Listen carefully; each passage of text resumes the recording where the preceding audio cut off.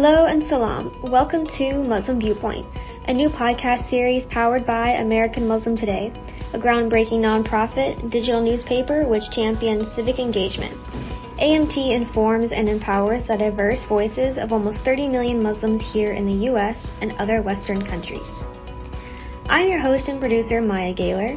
Today we have an interview with Sarish Sadiq, who is an Alima, female Islamic scholar, and research assistant for the School of Medicine at the University of Sunderland, about her role in the nearly $500,000 project to increase the number of Muslim women who receive cancer screenings in the UK. The initiative was launched after a disparity was found in a 2020 pilot study. Muslim women reported several reasons as to why they did not feel comfortable getting screenings for female-specific cancers. Sadiq and several other researchers from both the UK and United States are adding a religious perspective to life-saving checkups.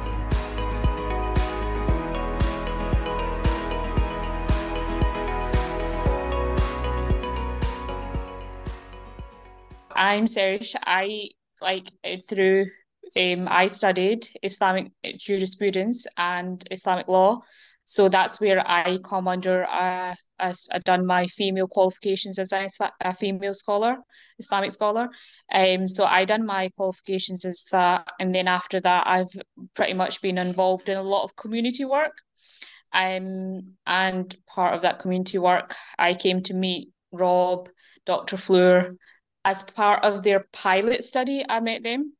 When they launched the pilot study in, I think it was 2020. Yeah, they launched a pilot study in 2020, and I was part of that, and I got to meet them. And then thereafter that, when they applied for the funding with Cancer Research UK, after they received funding, then I've come onto the project as a research assistant and their female scholar advising Muslim women.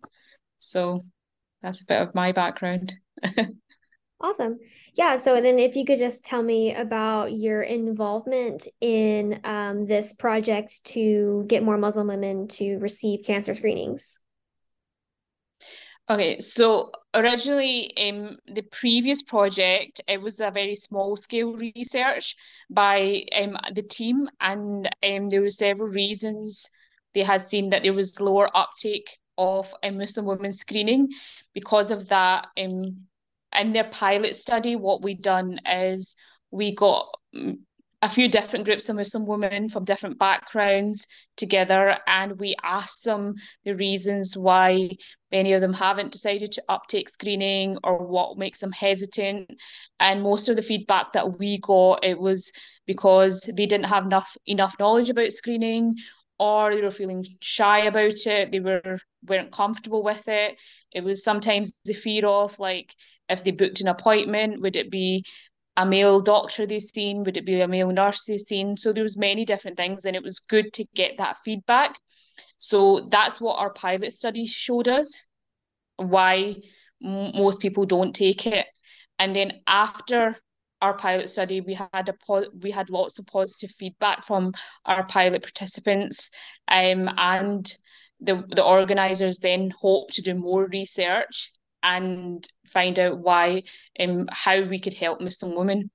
So the main aim even of this project is to empower the Muslim women community with knowledge that they need for screening, and how crucial screening can be, because we all know that when screening is done and things are detected very in the early stages, it can be treated. And I think that's the kind of that's the crucial information that a lot of our Muslim community women don't have. And it's mainly to help them and why they're hesitant in it, understanding why they're hesitant, and as a group trying to change that, as a team, trying to bring ways to change that. So that's the team of, like, what we're planning to do. And obviously our project is run jointly with, like, Cancer Research UK are the ones funding it, but it's also run quite closely with the University of Glasgow and the University of Sunderland as well. So we've got a team of people, and the good thing about our team is that it's not just a team people. It's not people just from the UK. We have people from international as well. And we've got Professor Asim Padella.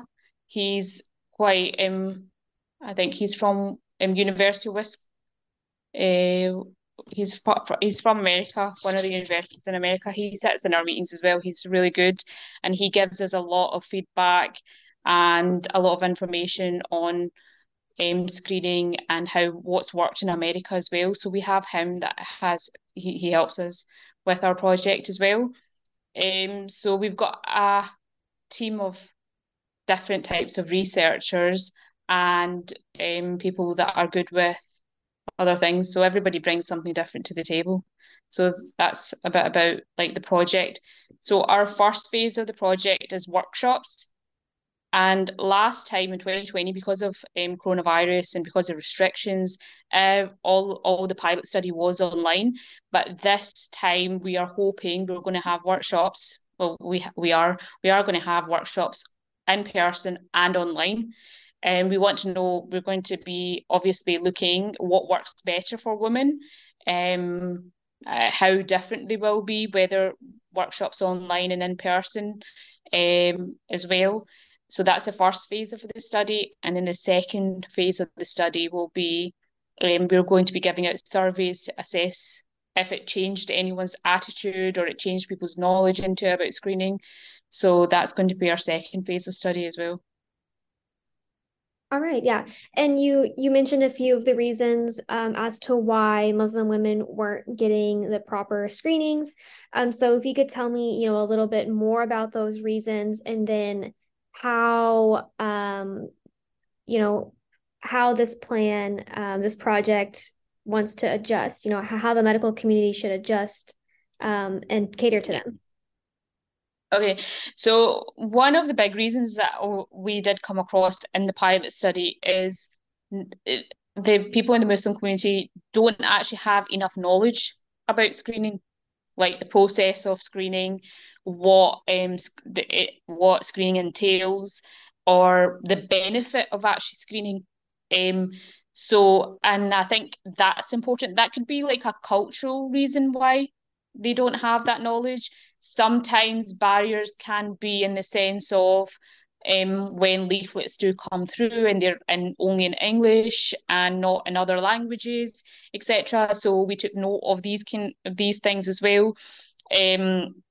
So these are different things of why women don't get the screening done. So we are hoping, even through our project, that's one of their main reasons for having myself as a female scholar coming onto the project, was to be able to give women a faith-based like reasons for screening, and to be able to answer any queries that they have. Obviously, from a health perspective, I'm unable to answer queries, but from an Islamic perspective, I am able to answer any queries that Muslim women have, or any worries that they have. And another reason why many Muslim women have thought twice about screening is because they're unsure whether they'll see a male doctor or a male nurse, but that's just is generally cause of modesty that we maintain. And so we have spoken to different like health boards, etc., to see what they have in place for that. So we are hoping that once from this study, because we will have 200, at least 200 women taking part of our study. So that's a lot of women that we will have to get information from. So once we have that information, then we will be hopefully able to adjust to what their needs are. Yeah. And another thing within our faith is um, a lot of people are come under the impression of like, if God's given us this illness, then like we bear it. But where I come in, I explain to them, if God's chosen you to have a certain illness, if your screening's detected, if cancer's detected, etc. But God's also given us medicine to cure us as well. So giving them that understanding that in everything, we are required patience, but not patience of not looking after your body. That's a right that we look after the body that we've been given by God. So yeah, so in that sense, we will have doctors on board, part of the project, part of delivering as well, and myself as a female scholar delivering. We will also have people like speaking about people that have gone through cancer and how it was detected. We'll be having people speaking about that as well. So we done that as part of our pilot study, and it was a big eye opener for many people because we had people from a different age group. So we had someone from an older age group and someone from a younger age group, to show that it's not, many times we have the misconception is like only the ones that are over 50s they'll kind of get cancer. So we had someone from that took part that was under 50, and they spoke about their cancer and how it was detected through cervical screening. And I suppose that show people that it can happen to a younger generation as well. So yeah, right. So exactly. So why is it important to have this perspective of diversity and inclusion in the medical field? The reason why it's important to have that is because it's important to recognize that, general approaches that might not target everyone. So if you have inclusion, then that's going to target different people. So the general approach to screening isn't targeting the Muslim community, because that's why there's still a low intake of it. So that doesn't work for everyone. So if you target a specific group, and you're going to you're tailoring according to their culture, and you're able to understand their culture, then you're going to get a better outcome.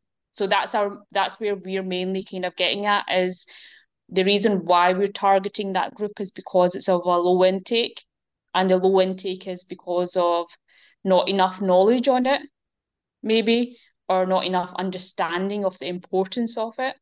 So that's where we're hoping that it will help. Does that answer your question? Sorry. Yeah, no, it does. It does. Thank you. So what do you guys hope to accomplish with this project? So our main objectives of the project is that to empower the Muslim community and give them the knowledge of screening, and be able to make them understand how important and crucial it is, and what screening can detect at an early age, when it's done early rather than later. And we're hoping that people have that understanding. We're not there to kind of force people that you'll have to go for screening. It's more of making them understand the importance of screening. And then we are hoping that we will listen to their feedback, etc., to see what they think after we deliver that. So we will be doing that through the workshops, and obviously within our workshops we'll have a doctor that will talk about the screening, then we'll have myself that will talk about the Islamic perspective of screening, and then we will have hopefully 2 members that have maybe gone through screening, and they were able to detect things were able to detect for them quite early or whenever, and be able to talk about their experience of screening and why they found it important. So yeah, that is our aim, to hopefully give that knowledge. Thank you for joining us this week. Be sure to follow us on Instagram, Twitter, and TikTok at American Muslim Today. If you'd like to read more about this story and access more digital content, feel free to check out our website, AmericanMuslimToday.com. We'll see you next week on The Muslim Viewpoint.